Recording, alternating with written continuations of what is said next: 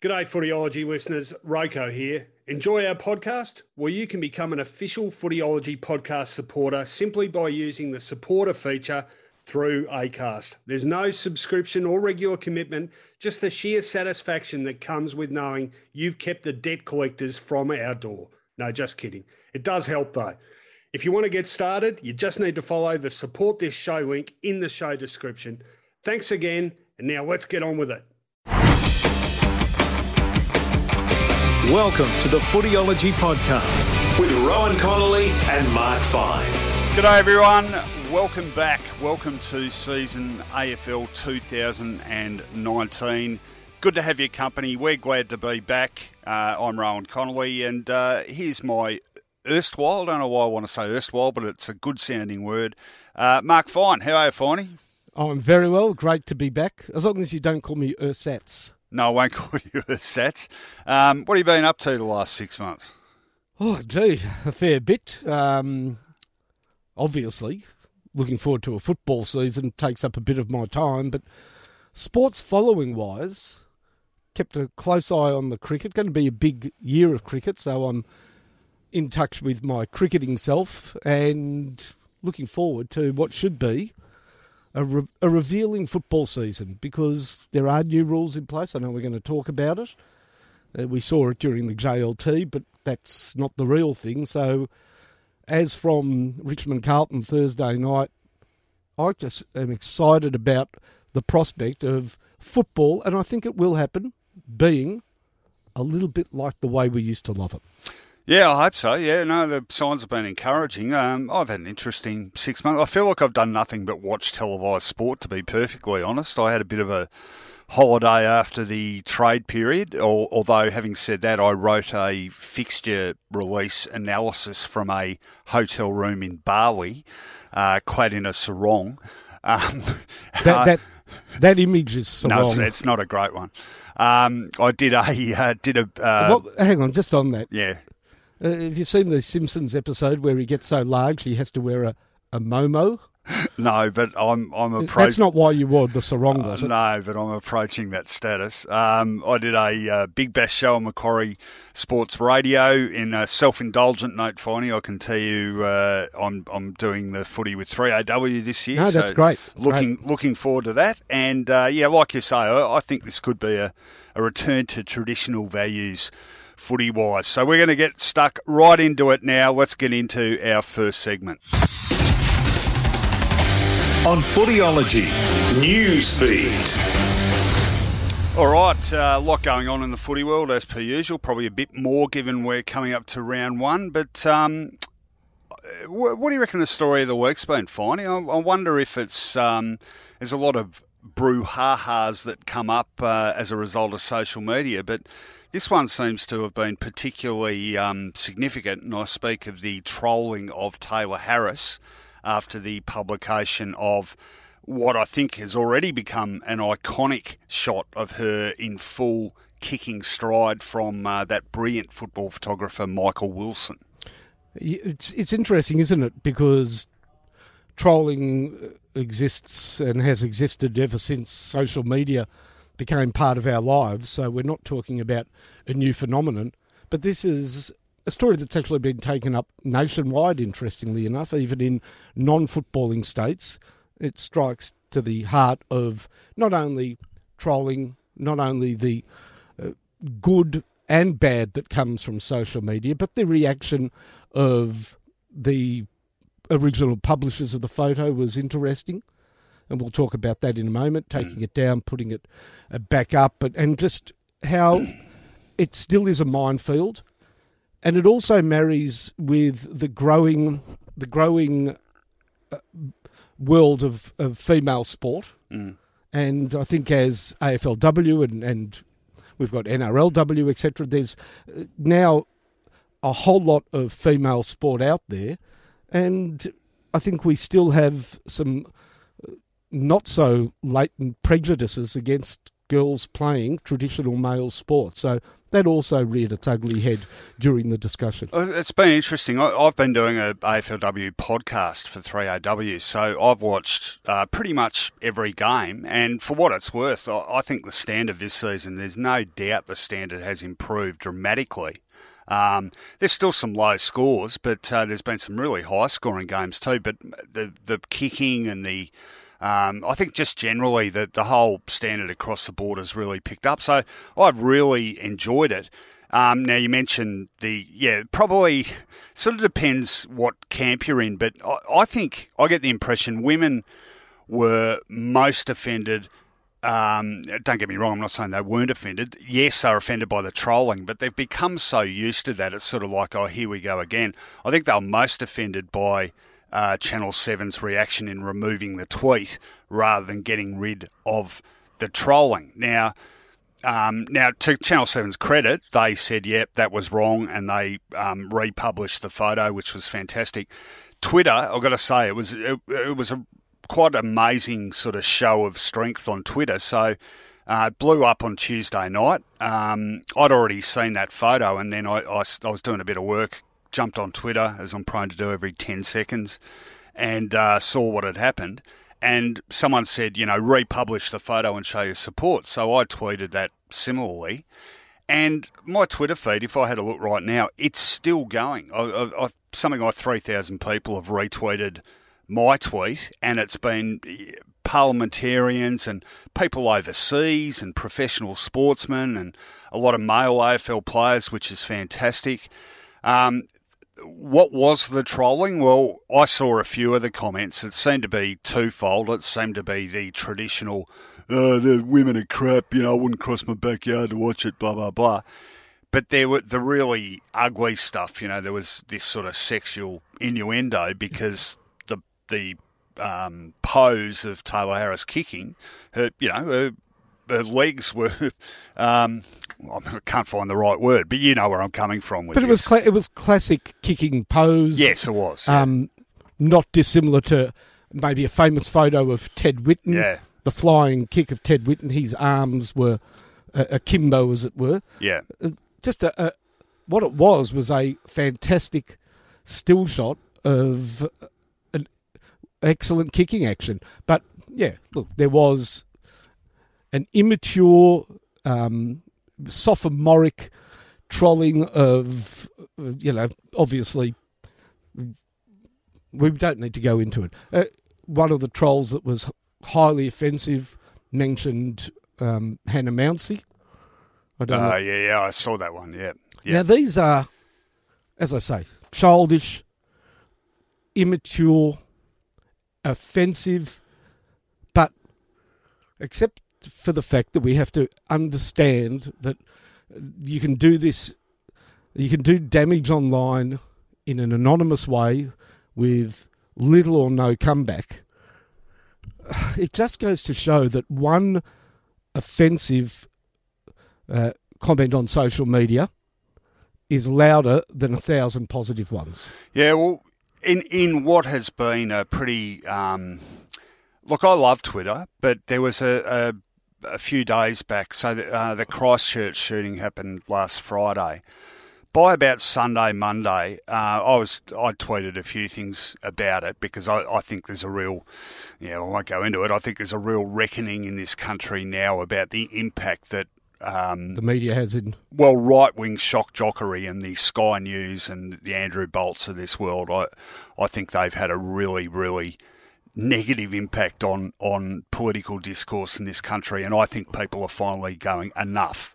Anyway, but it was some of the trolling I got over that was some of the ugliest I've ever seen, and it really disheartened me, and then this came on top of it. What this says to me, though, I guess I was thinking, I can understand Taylor Harris's exasperation and that of all female sportsmen, not just footballers, because nothing they do can ever be, or can, but nothing they do is ever sort of treated on the same footing as what male sportsmen do. And what I mean is that every little thing they do is by some peanut sexualised. So you mentioned the iconic Teddy Whitten pose.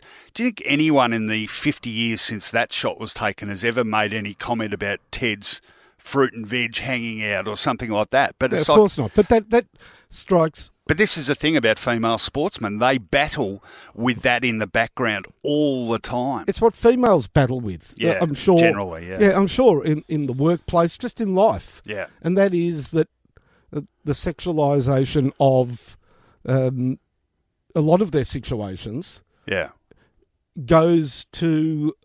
And I think, look, we are having a re-education of people, children from a young age. My children going through school are much... No, when I say so much more, they are conscious when we were blithe to the realities of not just sexual discrimination, but also gender discrimination, but also sexual discrimination, racial discrimination, etc., etc. They are I'll give you an example. If I do a funny accent at home for whatever reason, I'm immediately howled down. You meant a foreign accent? Yeah, foreign accent. Yeah. I'm immediately howled down for being racist. Now, I don't necessarily agree with that, but it's coming loud and immediately from primary school-aged children. Yeah. So change is upon us. Yeah. And I get a sense that I think we might be shocked at the age of some of these trolls in terms of the older rather than younger. No, I agree. Should have known a lot better, but actually, when you think about it, maybe don't know a lot better because that form of awareness wasn't taught to 25-year-olds, 30-year-olds, or anybody older. I've got incredible optimism about the younger generations coming through. And what are two, diverging a little bit here, but what are two of the most pivotal news events of the last week? One, the climate change protest by students all across the country, right? And secondly, and oh God, I've gotten into some hot water over this one, not condoning the egging of Fraser Anning, but a kid taking it upon himself to indulge in direct political action. So I agree with you. And you know what? Right now we're sitting here discussing this. Someone listening to this will be going, oh, here we go, Roko and Finey being PC. They're just trying to get a root or something like that. That is exactly the discussion that has to change. This thing that everything that is basically just decent is some sort of political correctness gone mad. We've got to break that loop. Yeah, it's... Think about if you are in a position to do this, and everybody is in this position, think about the females closest to you in your life and get their take on it. Now, I happen to be from... I was in a family where I had two sisters, no brothers, and a strong father figure, but a very strong mother figure. Mother still very much a part of my life into her mid to late 80s. But I've also got a very vocal 22-year-old daughter, a very vocal 12-year-old daughter, and a wife that doesn't take a back seat. Get the perspective, not if you're a male, get the perspective and walk in somebody else's shoes, even if they've got stilettos on them. No, it's a good point. And you can't separate that. And I was thinking as you said that, some of the worst, most misogynistic sort of trolling I see on social media inevitably comes from people who are posting pictures of their daughters or their wives or their partners. And it's like they make this, they can't sort of comprehend that you're talking about the same people. So, really good point. And look, the conversation is changing. I think women generally and female sportsmen in particular are, to use a cliche, drawing a line in the sand. And I think good on you, Taylor Harris, for coming out and saying, no, bugger this, we're not putting up with that. I'll say this, that my 22-year-old daughter, and I should add that both of my daughters are very, very keen footballers. Yeah. And my eldest plays for Collegians, and my youngest has just... undertaken playing school football and is earnest about it and loves it. And I can say this, that the older daughter, who is very much social, both of them are, but social media savvy, she was not, beyond even being offended by the comments, she just, viewed those comments as made by losers, social misfits. It's not even that these people are a problem anymore. It's like that class of person is now viewed as a pariah. Yeah, they're guys living in their parents' basement playing World of Warcraft with twisties crumbs falling down their stained tracky decks. Yeah, pretty much. Or I want to talk quickly in a news sense just about the start of a season. I feel like there is more uncertainty surrounding the start of this season than ever before, and that's across players, coaches and fans. And teams. Because you barrack for Essendon, and that, to me, is the biggest question mark club in the competition. Well, there's uncertainty for everyone because it's a one-time... Not for my team. Oh, no, but you've still... There's a glorious unknown at least, right? And that's a positive thing. More negatively, though, and not necessarily negatively, but the rules. Positive. I'm super up. Yeah, well, one of the things that's becoming clearer is that the coaches are really anxious about losing some control over the game. They always have been, haven't they? Yeah, but it's coming out with the thing about runners. I think there's been a real overreaction to the new rules about runners. The rule changes, and there's 9 in total. I don't think people realise how many there are, but they're 9. But the biggest talking point, the 6-6-6 at the centre bounces, that is really going to change the way a lot of teams set up. I saw some really interesting stats during the week from Champion Data about the amount of times last year both Richmond and Adelaide set up with extra men behind the ball at the bounce. So Richmond had a 6-6-6 formation at a centre bounce fewer than 3% of the time, less than any other club. Adelaide went with an 8-6-4 formation, so 8 defenders at the bounce, nearly 30% of the time, far, far more than any other side in the league. So I was thinking these sides must have spent a lot of time over summer working on new centre bounce strategies because they've got no alternative now. Well, I can tell you with Richmond, I can't bear this out with any actual facts, but this will change markedly. I know the player who was put behind the ball for them at the centre bounce, I think maybe from a third of the way through the season with Shane Edwards. Yeah. And there are impact players who sort of integrated into the attacking play of a side from the halfback flank. Not always a defensive move, by the way, having players set up behind the ball. He came flooding through the centre as an extra centreman, read the game beautifully and had a really good season playing that role of flooding through the centre of the ground. He's now going to revert, I think, to being a wingman. Yeah. I know... just anecdotally from the JLT series, the lost position of the wing has returned. Yeah, no, I agree. And you know what? It might actually, it will recast certain footballers and their importance in the game. And there was no more spectacular position, I believe, when the game was, I think, at its zenith in terms of watchability, with some of the great wingmen. May it be Robbie Flower, Doug Hawkins, Keith Gregg, Dipier Domenico, Keith Gregg. Ricky Barham. They lived on the wing. They flourished on the wing.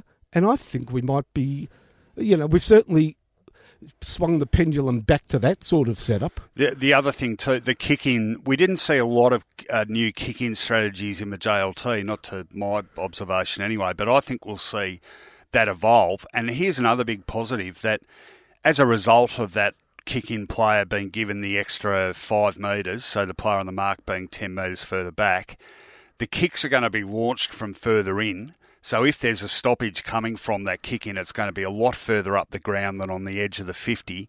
So that will stop sides camping out in the opposition. It works. 50. And we'll see more transitional play and scores coming from end to end. Do you know, I looked up the figures yesterday.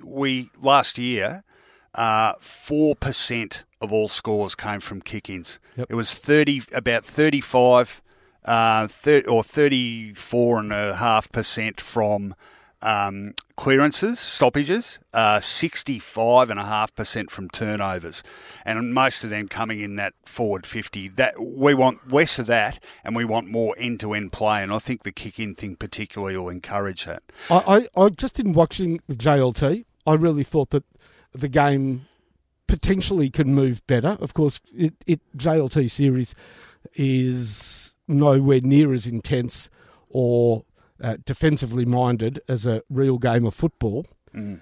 I think there's one rule change that could really help, because to me, the place that it still slows down a lot and to me is not keeping up with the trend of movement of ball and open spaces is the boundary line. Yeah. And I really believe if we could cut down the number of throw-ins, I think that would be better for football. And I think the simple way of doing it is by changing the out-of-bounds rule to the basketball rule. Oh, last touch. No. The ball is in play as long as the player is in play. So as long as it doesn't bounce, if it touches the ground out of bounds, it's out of bounds. Yeah. But there are a number of times where a player is deemed to be the ball's out of bounds, but the player is in. Yeah. And if we could just cut that down by following the basketball rule of where your feet are placed, and that can keep the ball in, that'll mean more marks, less throw-ins, and I think that would be better for the game. Yeah, well, the other thing, the women I think this has been a positive one for them too, the boundary throw-ins being taken 10 metres in from the boundary, and so the ball stays in the corridor a lot more. Just quickly, when I was talking about the uncertainty of fans, I was talking about that feeling generally. Has City Hall gone mad? You know, AFLX, which was just a bizarre phenomenon for mine. I still can't sort of get my head around it. AFLX draft night, to me, was the craziest thing I've ever seen. Well, yeah. Well, just, you know... it was just weird. Cartoon-named teams and you know, this whole Marvel thing. We got the Bulldogs in the Thor jumpers this week, of course. And... Thor, you should see the other guy. The annual debate about the Twilight Night Grand Final, which everyone is so cynical about, and the AFL playing the public for saps, and I think the public have had a gutful of that as well. Just very quickly, sort of the last word on the sort of new look that football has. I'll ask you. Some of these rules, including hands in the back, etc., is aimed to bring the spearhead back into football. Yeah. But how many goals do you think will top the goal kicking? Are we set to head north a bit? Can we get, I'm not saying 100 goals in a season, can we get away from 50s and 60s? Yeah. I think it'll go up a bit. I think 70 something. You got to remember though that, you know, the time taken for centre bounce occupies 10 seconds at most. You're going to get 25 of them a game. It's 4 minutes out of 120 minutes. You know, but the cleaner centre breaks will mean for opportunities for key forwards. Correct. And I think the umpires are going to be keyed into the fact that maybe, you know, historically, benefit to the defender, you know, where people say, oh, that would have been a free kick further up the field, but not to the forward. Yeah. I think we might have a change on that. Yeah. And I think forwards will be given every opportunity to take marks. Yep. No, good point. All right, time for us to move on. On Footyology Media Watch. Okay, we all love this segment. Our colleagues don't, because they're always tuning in to see who's getting bagged this week. But I thought we'd talk about TV footy shows, Finey, because there's quite a few of them. In fact, there was an interesting thing in the Herald Sun yesterday, I think, and it was a sort of a quick summary of each footy show on TV. How many in total across all networks, how many football shows do you reckon there are on TV? 15. Yeah, no, close. Carl, our producer extraordinary, Carl Bianco, how many footy shows do you think there are on TV? Carl reckons 16. 11. No, the answer, my friends, 18. And that's a football number. And here they are. I'm going to go through them. On Fox Footy, a new show, Up the Guts, hosted by Lawrence Mooney. It's a new late-night Friday footy show, bringing the laughs post-game in front of a live studio audience. Dean Thomas will contribute to the frivolity too, once everyone works out who Dean Thomas is. AFL 360 continues on Fox Footy. Yep. On the couch. Just on 360, how many nights a week is that? 4, I think. Yep. On the couch, open mic. We're familiar with that. He turns the page. On the mark, which is the one that started last year. That's the personal side of the game. The beep test, that started last year as well. Dave Thornton and Lawrence Mooney again, the ubiquitous Lawrence Mooney.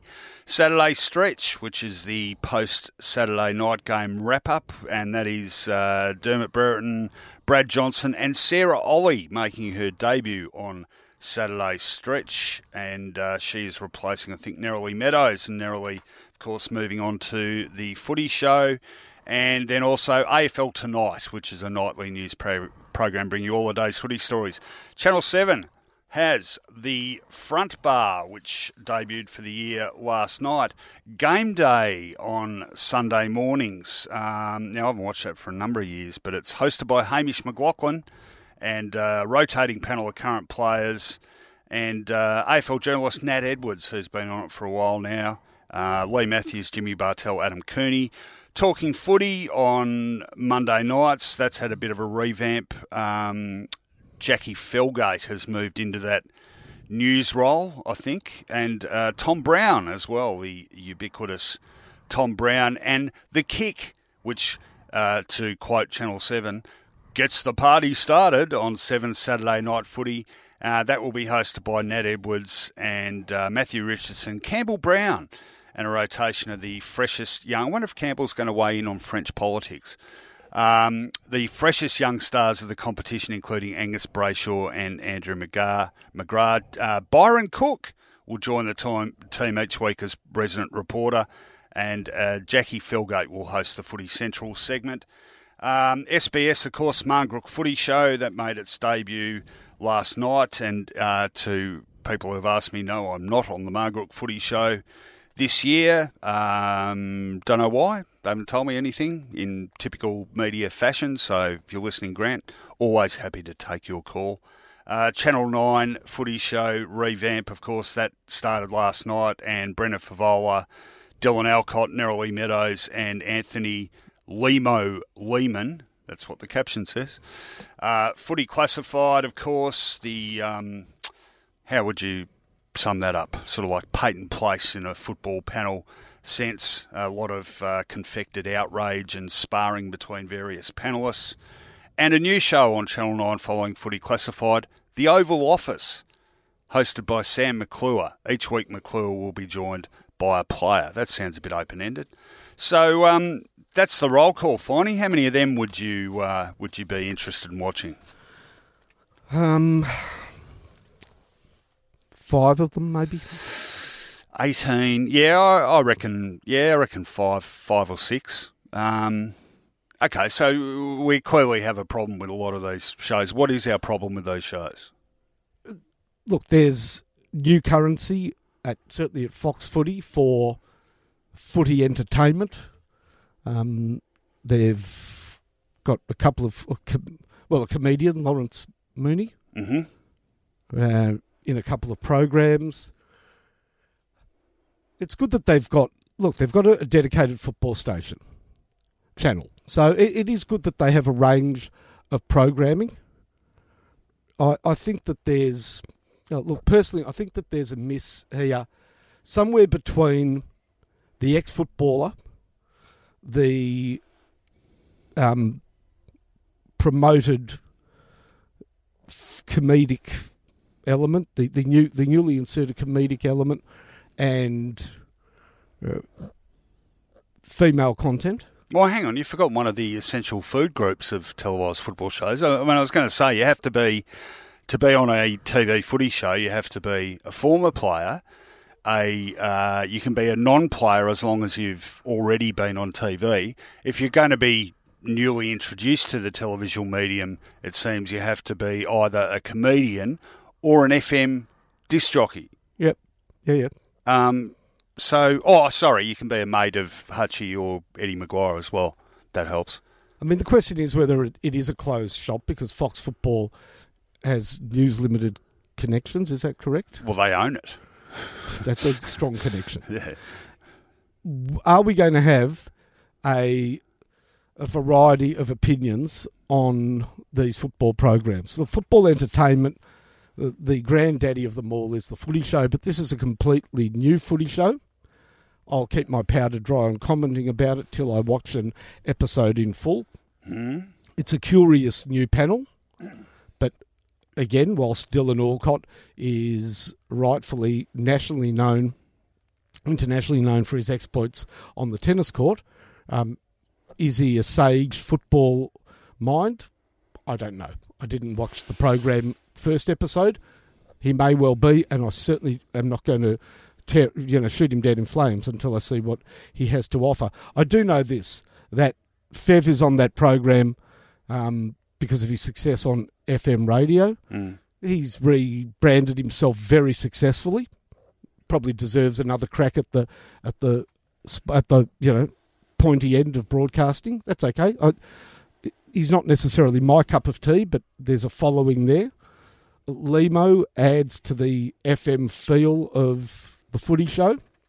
Nerily Meadows. What is the FM feel? What is it? Vapid laughing at jokes that aren't funny, but and Triple Black Thunders. Yeah, but whether or not that translates to a new Footy Show, it's aimed at 20-somethings. I want them to go the whole hog. I want them to get Gavin Wood or Kevin Hillier or someone to come on and our next game is the Bulldogs versus Sydney, and you head out now and catch our Triple Thunder out on the corner of Barclay Street, and you can win a Hutton's Hot Dogs prize pack. Why not get a real DJ? Okay, folks, now from 10 o'clock till 11 o'clock, it's half-price daiquiris at the bar. Get the guy from Stylus, the old nightclub. But what I'm saying is the football show seems to be those in power have decided... We want to be the front bar. We're going away from football discussion. Well, the Footy Show hadn't indulged in much footy discussion for 10 years anyway. I think last year they tried to bring it back towards more football, for more hardcore football-oriented fans, and it didn't really work for them. So they've ditched that. I'll keep my powder dry. I think, you know what, it doesn't sound like it's as much a Footy Show as an entertainment program loosely cast around football. But I'll wait to comment on it. These other programs that are football entertainment, the front bar seems to be the market leader there. Just quickly, just on the Footy Show and Dylan Alcott, because people are saying, what's he doing on the panel? Well, once upon a time, TV networks ago, we want to do a show about this. Who's a great expert on this? And we'll get them to do that show. It's the other way around now. What they do is they go, who's someone we want to be a Channel 7 personality? Correct. And then they work them into the programming, e.g., those sort of weekend... Channel 7's got a new weekend getaway sort of type show, and BT's on it, and Jack Rewalt's on it. Yeah. And you get things like that now. And basically, a lot of their programming slots are a chance to promote their personality. So the content is very much secondary. It's about promoting a brand. Now, is Sam Newman completely dispensed with? I think he's going to come back and do the odd special or some interviews or something. Actually, Sam will be involved with the Sunday Footy Show, I think, doing interviews on that. Because this is a sort of generational thing where these new people on the Footy Show are the sort of people that would have been not anti-Sam Newman, but aghast at some of the old stunts and pranks that went on the program. Yeah, but Channel 9 will like that because it'll just create a whole new bunch of people to be angered. I think he will come back, if he comes back on the program, and I imagine he will in some form, as such an anti-hero that he's almost a hero. You become so despised that you become liked for being anti-establishment. And I'm hoping that doesn't work with Fraser Anning, but I can see how sometimes that holds. So, look, the program, I mean, we're talking a lot about a program, the Footy Show, and I've got to watch it really to give a final verdict on, but I'll say this, that Dylan Alcott isn't your Bruce Andrew. No, he's certainly not. For people who don't know who Bruce Andrew was, that is the classic 1960s footy program where the soundest football mind, even if he had his hair parted in the middle like he played in the 1930s and had a deadpan, personality-less approach to dissecting football, but football he could dissect, featured on football paddles. And Bruce Andrew also single-handedly kept Brill Cream in operation for about 30 years. But the idea then was the soundest football minds, regardless of their public appeal across a range of demographics, belong us on a football show. And we've gone 180 degrees to something very different. Yeah. Look, in all seriousness, out of that whole range of footy shows, what are the ones I watch and sort of look forward to? For whatever reason, I mean, last year I think I was doing Marngrook on most of the same nights it was on, but the front bar, I really like the front bar. I think it really touches the right chord or hits the right chord. I think On the Couch is very technical and I like the analysis they do. Open mic, when the interviewee is a good one, I think can be really good. The others, I can pretty much take or leave. I did want to point out, though, I caught a bit of the front bar last night, and the bit I saw was fantastic. It was perfect, and it said to me, this is why this show works and why everyone now is running around trying to replicate it and they can't. Okay, so what happened was Ryan Fitzgerald does those sort of roving segments for them. He was outside the MCG and he said, I want to talk about the grand final last year, and it was about Dom Sheed's goal. Not the goal itself, but the reaction of a Collingwood supporter sitting in the front row of seating behind where Dom Sheed lined up. And this came to light. There's a doco on Fox Footy about the Eagles premiership, which I think might even be on tonight, or maybe it was last night.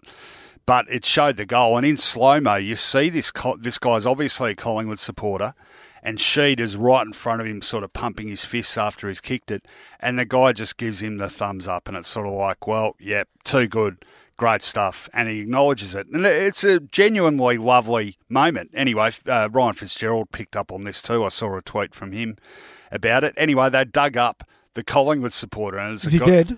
Sorry, metaphorically speaking. Oh, his name. Thank goodness. He's quite a young guy. His name is Alex Davies, and they got him to wear the same gear that he was wearing on the day. Didn't have a beer in his hand though, unlike at the grand final. And they interviewed him and asked him what he was going through his head, and they gave him a footy signed by West Coast, a cake which had like a Collingwood hat on it, and a framed photo about, I can't remember what the title was, but sort of like best sport of the year or something. And it was a great moment. And then they dug up the footage of him before Sheed had kicked the goal, and he's giving him the finger. Two of them were giving him the greatest mouthful of all time. But isn't that a great thing? It's sort of like, you mouth off at the opposite, but when someone's just too good for you, you acknowledge it. When I saw the guy doing that, I thought that is a great thing. When I've seen the whole footage of it, and you know what struck me in the whole thing? What?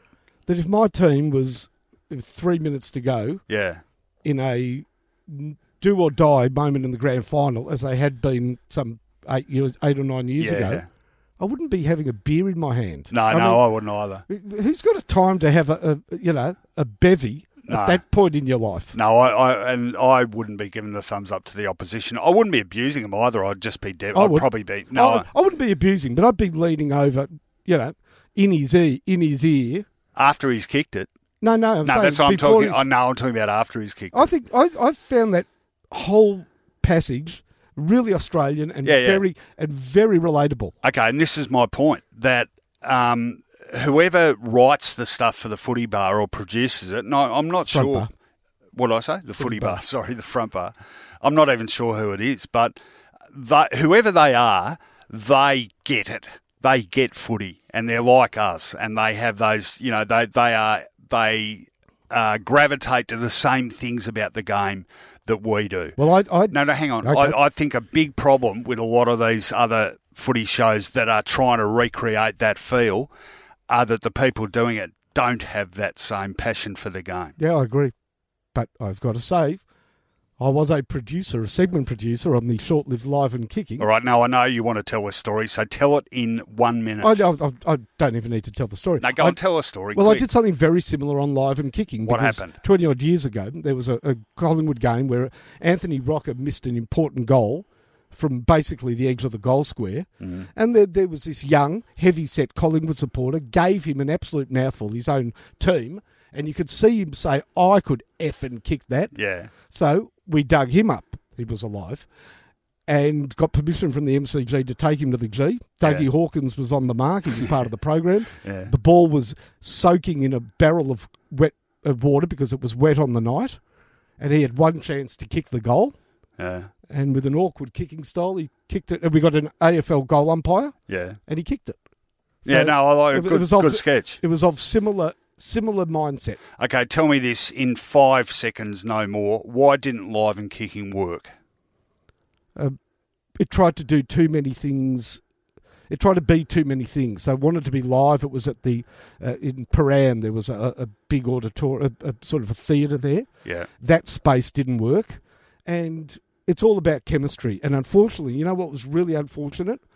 Doug Hawkins, who's perfectly adept as a football brain, was cast as the clown, the Joker. Yeah. And it was, it was paper thin. And look, the other problem was that Channel 9 at that stage was the footy powerhouse, the home of football, and it did everything in its power to sort of crush Live and Kicking. And the viewing world wasn't ready for 2 footy shows. Maybe it never would be ready for 2 footy shows. Well, so Harvey Silver created the footy show. Yeah. And his recreation seemed to be a pale imitation. Well, the world wasn't ready for 2 footy shows. Now apparently it's ready for 18. All right, there's some big games coming up in round 1. Time to talk about them. On Footyology, previews with Punch. Okay, round 1, always a big leap into the unknown. It gets underway Thursday evening. Carlton v Richmond, traditional season opener at the MCG. 13 changes Carlton have made to the side that took the field in round 23 last year. 6 new players: Nick Newman, Michael Gibbons, Sam Walsh, Mitch McGovern, Alex Fasolo and Will Setterfield. I think the Blues will make a marginal improvement this year. I'm reasonably confident that'll happen. I think Walsh will be a gun. Richmond, of course, have one huge in Tom Lynch. Mav Weller, of course, playing for them as well. But Lynch is going to be massive for Richmond.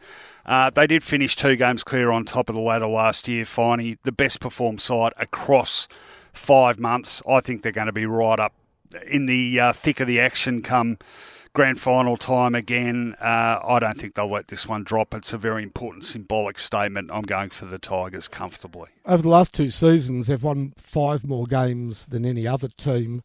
They clearly are the standard bearers in the competition.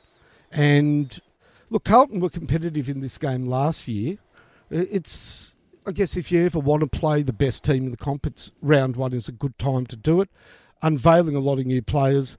I'm on the same page as you are with Carlton's improvement, but the big watch is how Riewoldt and Lynch combine in what I believe will be a winning Richmond team. Okay, Friday, big one on Friday too. This is a great match, Collingwood v Geelong. Of course, the Pies so agonisingly close to the flag. Geelong, are they a fading power? I've got them sneaking into the 8 this year, Finey. I'm not convinced about the recruits they've picked up, the impact they're going to make. Still very top-heavy and reliant on Dangerfield, Selwood, Ablett, etc. Their midfield looks good. Not sure about the forward setup. Pies got quite a few injuries. Adams will be out. Hoskin Elliott's out. Lyndon Dunn, Daniel Wells out. Jamie Elliott back in harness, which is good to see. Cats not very good at the MCG. They only won 2, I think, of 8 games on the MCG last year. I'm going for the Pies narrowly. Bargain pickup Jordan Ruffhead is set to play for Collingwood. He bolsters height in the backline. Darcy Moore will be given a freedom in the backline to play intercept mark. I think that'll work well. Deep Collingwood midfield. I tip the Pies. I've got another little tipping test for you. Mm-hmm. Which game will have the larger crowd, Carlton Richmond or Collingwood Geelong? Collingwood Geelong. I'll go Carlton Richmond. Yeah, I just think Friday night might get a few more than. But than both Thursday. 80, both north of 80,000. Around 80, I think. Good. Yeah, okay. MCG again is the venue on Saturday afternoon. Melbourne taking on Port Adelaide. Not 80,000 plus. Definitely not, but they'll get 50, I reckon. Yeah, possibly. Yeah, look, Melbourne. Very much flag contenders, I reckon. I can see further improvement in them. Have got a lot of injuries, though, and Stephen May, recruit, out suspended, but Lever out, Mitch Hannon, Vandenberg, another recruit, Kolajasny, he won't be playing. Like the look of their midfield. Port worry me, Finey. I think their ins, which are Scott Lysette, Ryan Burton and Sam Mays, join the list. I reckon their outs are considerable. Wingard, Pollock and Pittard. I can see them really missing all three of those players. I don't like where they're going. I think Melbourne's going to win this one pretty well. Gee, I think Port are placed to give a bit of a rattle at this. I wish Charlie Dixon hadn't got injured over the summer. That, to me, is a big loss because of Melbourne's short-term lack of height in the back line. I mean, Stephen May being suspended, no Lever. It falls to Oscar McDonald. Paddy Ryder will be down there, but Charlie Dixon maybe could have really exploited that opportunity. I'll tip Melbourne, but by no considerable margin. Melbourne just. Okay. Adelaide Hawthorn, Saturday afternoon, 4:05 local time. Now, Hawthorn have got a fantastic record against the Crows. They've won, I think, 9 of the last 10 clashes between the two teams, and 3 of them have been at Adelaide Oval. But the Hawks, one injury. You can't talk about Hawthorn without immediately thinking of Tom Mitchell not being there for the whole year. I can't think of a single player in the competition whose absence will have as devastating an impact on a side as Mitchell's will on Hawthorn. You know, it means the likes of Warple have got to step up, and I really rate Warple, but step up to the level of a Brownlow medalist? I don't think so. They've got injury issues. I mean, O'Meara's the one that really has to step up. Absolutely, big. Yeah, absolutely. They've got injury issues too. Wingard won't play this week, got a calf injury. Grant Birchall unavailable as he has been for most of the last couple of years. I think the Crows are going to bounce back big time this year, Finey. They remind me a bit of what Geelong did in 2007 after a disappointing 06 and what Richmond did in 2017 after a disappointing 2016. I reckon they're ready to show their best side again, and I think they'll win this one. I think they'll win as well, and I think most people expect them to win this game almost comfortably. If they cannot beat Hawthorn, in fact, even if during the game it's a bit of a tussle, then there'll be some nervousness because this would be considered a must-win game for a resurrected Adelaide, wouldn't it, against a wounded Hawthorn? Yep. There's a lot. I don't think any team has more to lose this round than Adelaide, but I think they'll win. Okay. Eddie, no. Marvel Stadium. That's going to take a while to get used to that. Marvel Stadium Saturday evening. Sydney Swans up against Thor. Yes, new team coming into the competition. Thor, of course, Marvel Comics now major sponsors of the AFL with the naming rights to the venue. No, I stuff around there. We're talking about the Western Bulldogs. Repeat of the 2016 Grand Final. I'm not convinced about either of these sides fighting. I think the Bulldogs have really sort of lost their way after that premiership. And the Swans, and dare I say it, how many times have we said this over the last 20 years, but I think they're starting to look like it's closer to the end of an era than the start. They've done a good job in regenerating, but there's not a lot of excitement about them, I don't think. I could be wrong. I've been wrong about them before. Buddy Franklin is in doubt. That would make a huge difference. Dan Menzel still a few weeks away. Nick Smith not playing either. The Doggies, the Thor jumpers, can they inspire them? Gee, So I'm sorry, I haven't said who I'm tipping. I'm tipping the Swans, yeah. Yeah, this is a game between two teams. The Swans have been so good for so long, but one gets a feeling that there may be the signs of old age are creeping in and decline is upon us. Write them off at your own peril. The Bulldogs, there's a case to be made that they could finish bottom three. Really? Oh yeah. Okay. They've got a very interesting potential forward line set up. If they go with Shaki and Norton, it's hardly going to, be the sort of forward line that's going to strike fear into opposition defenders. You know what? I'm going to go for the Bulldogs because I've got a feeling that there's a couple of Swans that are underdone, and I know the Swans are going to play some youngsters in this game against what I think the Dogs will do in the season. I think they can steal this one. All right. Brisbane West Coast at the Gabba on Saturday night. Now, That's a ripper. It is a ripper. I think most people expect Brisbane to improve. I think I've got them finishing 12th. But some of their young guys, and they looked impressive in the JLT. They really did. They impressed me as much as anyone. Eric Hipwood looks like he's ready to have a real breakout year if he hasn't done that already. Yeah, he stepped up last year, but now can he be in the group of players that can win the Coleman? Yeah.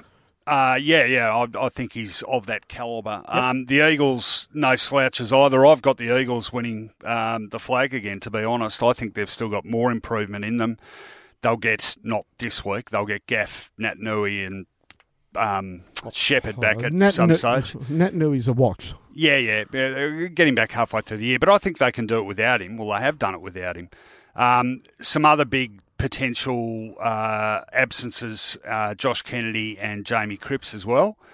And, Brisbane looking stronger. I like their recruiting too, not just Lockie Neal, but Jared Lyons, I think he's solid. Lincoln McCarthy, if he gets a clean run at it injury-wise, could really surprise people. He's a very skillful footballer. So I'm going for the Eagles, but only just. Can you explain to me how a team like the Gold Coast decimated...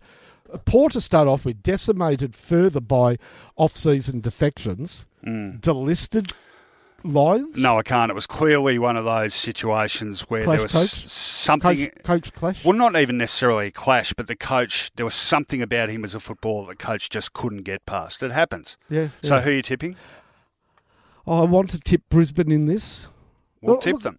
Yeah, I will. Okay. Because I don't think West Coast's forward line has enough weapons. And you know what? Harris Andrews can quell Jack Darling, and I think that's the main issue. No, fair enough.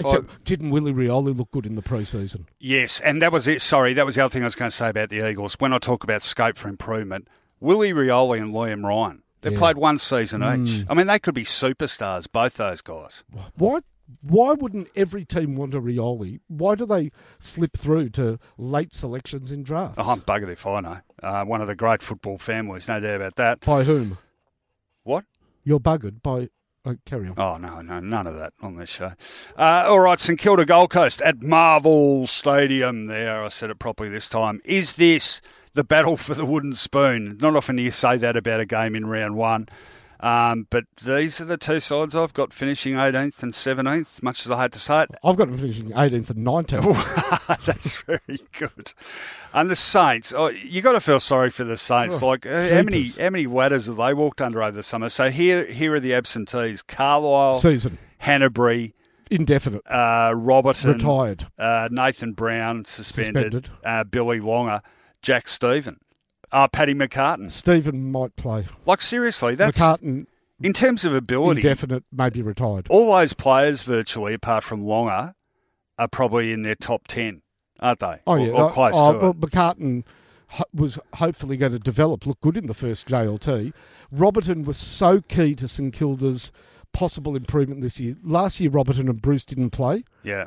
And in that first JLT game against North, they both functioned exactly as you would have wanted them. St Kilda won both their JLT games. Yeah, and but Roberton played in both of them. Yeah. And McCartan played in both of them. The one them. guy I do like the look of is Matthew Parker. I think he looks pretty exciting. Yeah. Don't rate him? Oh, look, he'll add... He's, to me, a bit of cream on the top, but I don't think there's anything to top it with. There's no cake. It's just a plate full of cream. And if you have a look at Gold Coast team, that midfield, that really... goes back to the Brisbane Bears days. Yeah, I know, who are they? I'm tipping St Kilda, by the way. Yeah, well, so am I, but not by a lot. Okay, 2 games to go. Spotless Stadium, 3:20 Sunday afternoon.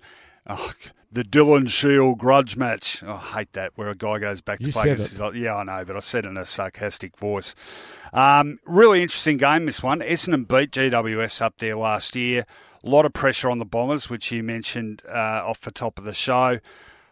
I'm cautiously optimistic about Essendon this season. I'm not sure they're as advanced as some think.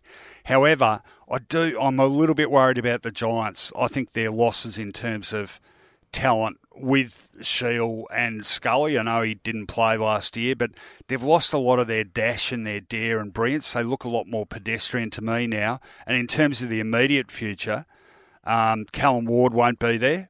Jonathan Patton, of course, long-term injury. Mumford is suspended. Zach Langdon not playing, and there's doubts over Aidan Corr and Nick Haynes. So Essendon injuries as well. Joe Danaher, of course, won't be there for the first month. However, they did cope pretty well without him last year. Cale Hooker is another significant one. He'll be out for probably the first 3 or 4 as well. So tough start to the year for the Dons, and they lose a couple early. People will be wondering if it's going to go the way of last year, and they win 2 of their first 8. I think they've got to win this one. You know, if they're going to sort of be a genuine sort of we're a chance to go all the way sort of thing, these are the games you've got to win. These two teams are probably, in a lot of people's pre-season ladders, very close to each other. Yeah. Okay, so who do you... I'm going for Essendon, but very narrowly. Who do you fancy? I'm going for GWS, and I just like the balance of their team more. It's less of the precocious best of the generation youngsters and more a mix now of footballers that have come up through various means to get into the team. Some have done it hard, some have been the best of their year, and to me that's more a football team. Yep. I think they could surprise this year. I'm tipping GWS. No, fair call. All right, and round 1 wraps up at Optus Stadium at 3:20 Sunday local time, so 6:20 on the East Coast. And it's Fremantle taking on North Melbourne. Could the Dockers have had a worse lead into round 1? The Jesse Hogan saga, of course, which is very disturbing. Harley Bennell apparently been involved in another off-field misdemeanour. And they've got some serious injuries too. Aaron Sandilands not there. Stephen Hill unlikely to be there. Connor Blakely. Jimmy Hill. Match of the day. Stephen Hill. No, I think Brad Hill's there. He's okay. Yeah, Connor Blakely not playing. Brandon Matera suspended. Brennan Cox not there. Shane Kirsten not there. So I don't think that Shane Kirsten's absence makes a huge difference. No, but he is injured. But Sandilands, Hill, Blakely, Cox, I think, are in their best lineup. So that's a blow for them. Kangaroos, they've had a few injury worries too, but the quartet of recruits, Pollock, Tyson, Hall, Pittard, they should all be there. Weren't overly impressive in the JLT North, but I'm very bullish about them this year. I've got them finishing 7th on the ladder. Ooh la la. Yeah, I think they'll make the 8. Well, they finished 9th last year, finally, and they've picked up 4 ready-made and pretty handy senior players. Okay. Now, having said all this, Let me say that. Yeah, I think Freo first up at home. I think they get the points. Yeah, interesting game. A fully fit Nat Fyfe is worth $1 million, isn't he? I mean, if the game's close, there's your match winner right on the field, sitting ready to pounce. I'll go for the home team. Brendan Cox. Who was Berkeley Cox? I don't know. I've got to find out who Berkeley Cox was. That's a name that I also remember. Okay, Carl's going looking up to for look us. up Berkeley You Cox. go on actually previewing the game we're talking about. I think North Melbourne... look, I think we see the best of North Melbourne in Tasmania. Then we see the next best of North Melbourne at Marvel. And I think by the time North Melbourne get over to Perth, they're not a great team. Now, I know that's harsh, but they need to win me over as a serious interstate on-the-road team. Did they not start last year early on with a bad loss to Gold Coast? Was that... that was in game 1, but it was in a swimming pool in Cairns. But, that's a game that they should have won. Yeah. And I just have that nagging interstate North aren't mature enough for it yet feel. And also their defence, Scott Thompson's not playing. It was undersized during the JLT. And remember, Rory Lobb takes his place in the Fremantle forward line. I think Fremantle can get over the line. All right, there are our tips. Which we're going to keep a record of this year. Well, you're entrusted with that, yes. So I'm a little bit nervous about that prospect. Yes, but, I'm not to be trusted with much statistical much at responsibility. all, really. But that's a bit harsh. I do have 4 children that are clothed and fed. All right, now I've lent you a pen and ripped out a page from my notebook for you to keep track of it. I'm going to have to do that every week, clearly. Just make sure you shove all the bits of paper somewhere safe together. I'll find a better method of tally. And that's good to hear. And all you listening out there, if you guys want to keep track of our selections, please feel free, and you can leave a comment on the website at footyology.com.au. And during the season, we will think of a suitable gamble, wager, but not financial, more of a dare, something that might have you back on the streets of Melbourne singing Charlene songs. Oh, yeah, okay. The old Lou Richards take a bath in a horse trough sort of thing. All right, no, good idea. We'll think of that, a challenge. Maybe shaving off a mustache or two could be part of it. Well, I don't know. It's become part of the shtick, Finey. All right, let's bring it on home. On Footyology, the final word. All right, new segment just to wrap up things, cross the T's and dot the I's and all that sort of stuff. Final word. Okay, I love this time of year. What's better than the start of a footy season? What I love most about it is glorious uncertainty and optimism. Now, I know you will probably disagree being a St Kilda fan, but I think even if you support a team that's not expected to do well, you can hope. You at least have hope. We're not 8 rounds into the season. You've been thrashed by 100 points 3 games in a row, like happened to St Kilda in 1985. And against Richmond, Carlton and the Sydney Swans. Correct. There is still some bit of hope in your heart. I remember as a kid going to first games of the season, buying the footy record and opening it to see what number all the new players are wearing. That sense of excitement, it dilutes slightly as an adult, but I love this time of year. I love the first round of I love footy when it's still warm and sunny outside and it's still light late in the afternoon. It's a great time of year, and back to the MCG for the sweet smell of pipe tobacco. Absolutely. Well, maybe in the not members. that. Yeah, maybe not that. But a great time of year. I love the start of a new footy season. It's one of my favourite times of year. My final word is about optimism in St Kilda, and I went through the 80s as a cockeyed optimist. That year, 1985, I remember the first game of the season, G. Ablett was making his debut for St Kilda, Jeff Ablett, and I was excited. We went into that game against Sydney, or the Swans, as favourites and lost by over 100 points. And I remember thinking to myself, he's on a racehorse. Who is that old geezer on the wing? He couldn't bend over. And I have that same sense of foreboding this year. So I'll say this, if St Kilda somehow lost to the Gold Coast at Marvel Stadium, then you look at the next 21 games and say, we're going to go duck egg. I don't think it'll happen. I think they'll beat the Gold Coast, but I have a sense of impending doom. And by the way, Berkeley Cox played 100 games for Carlton, or 102 games in the 60s. He was named to be a silver tail from Toorak rather than a Carlton footballer. Then again, back then, the two were probably one and the same. And greetings to the Cox family listening in from Toorak, or probably the butler, holding the... Actually, he sounds more like a butler. Berkeley! Yeah, that's true.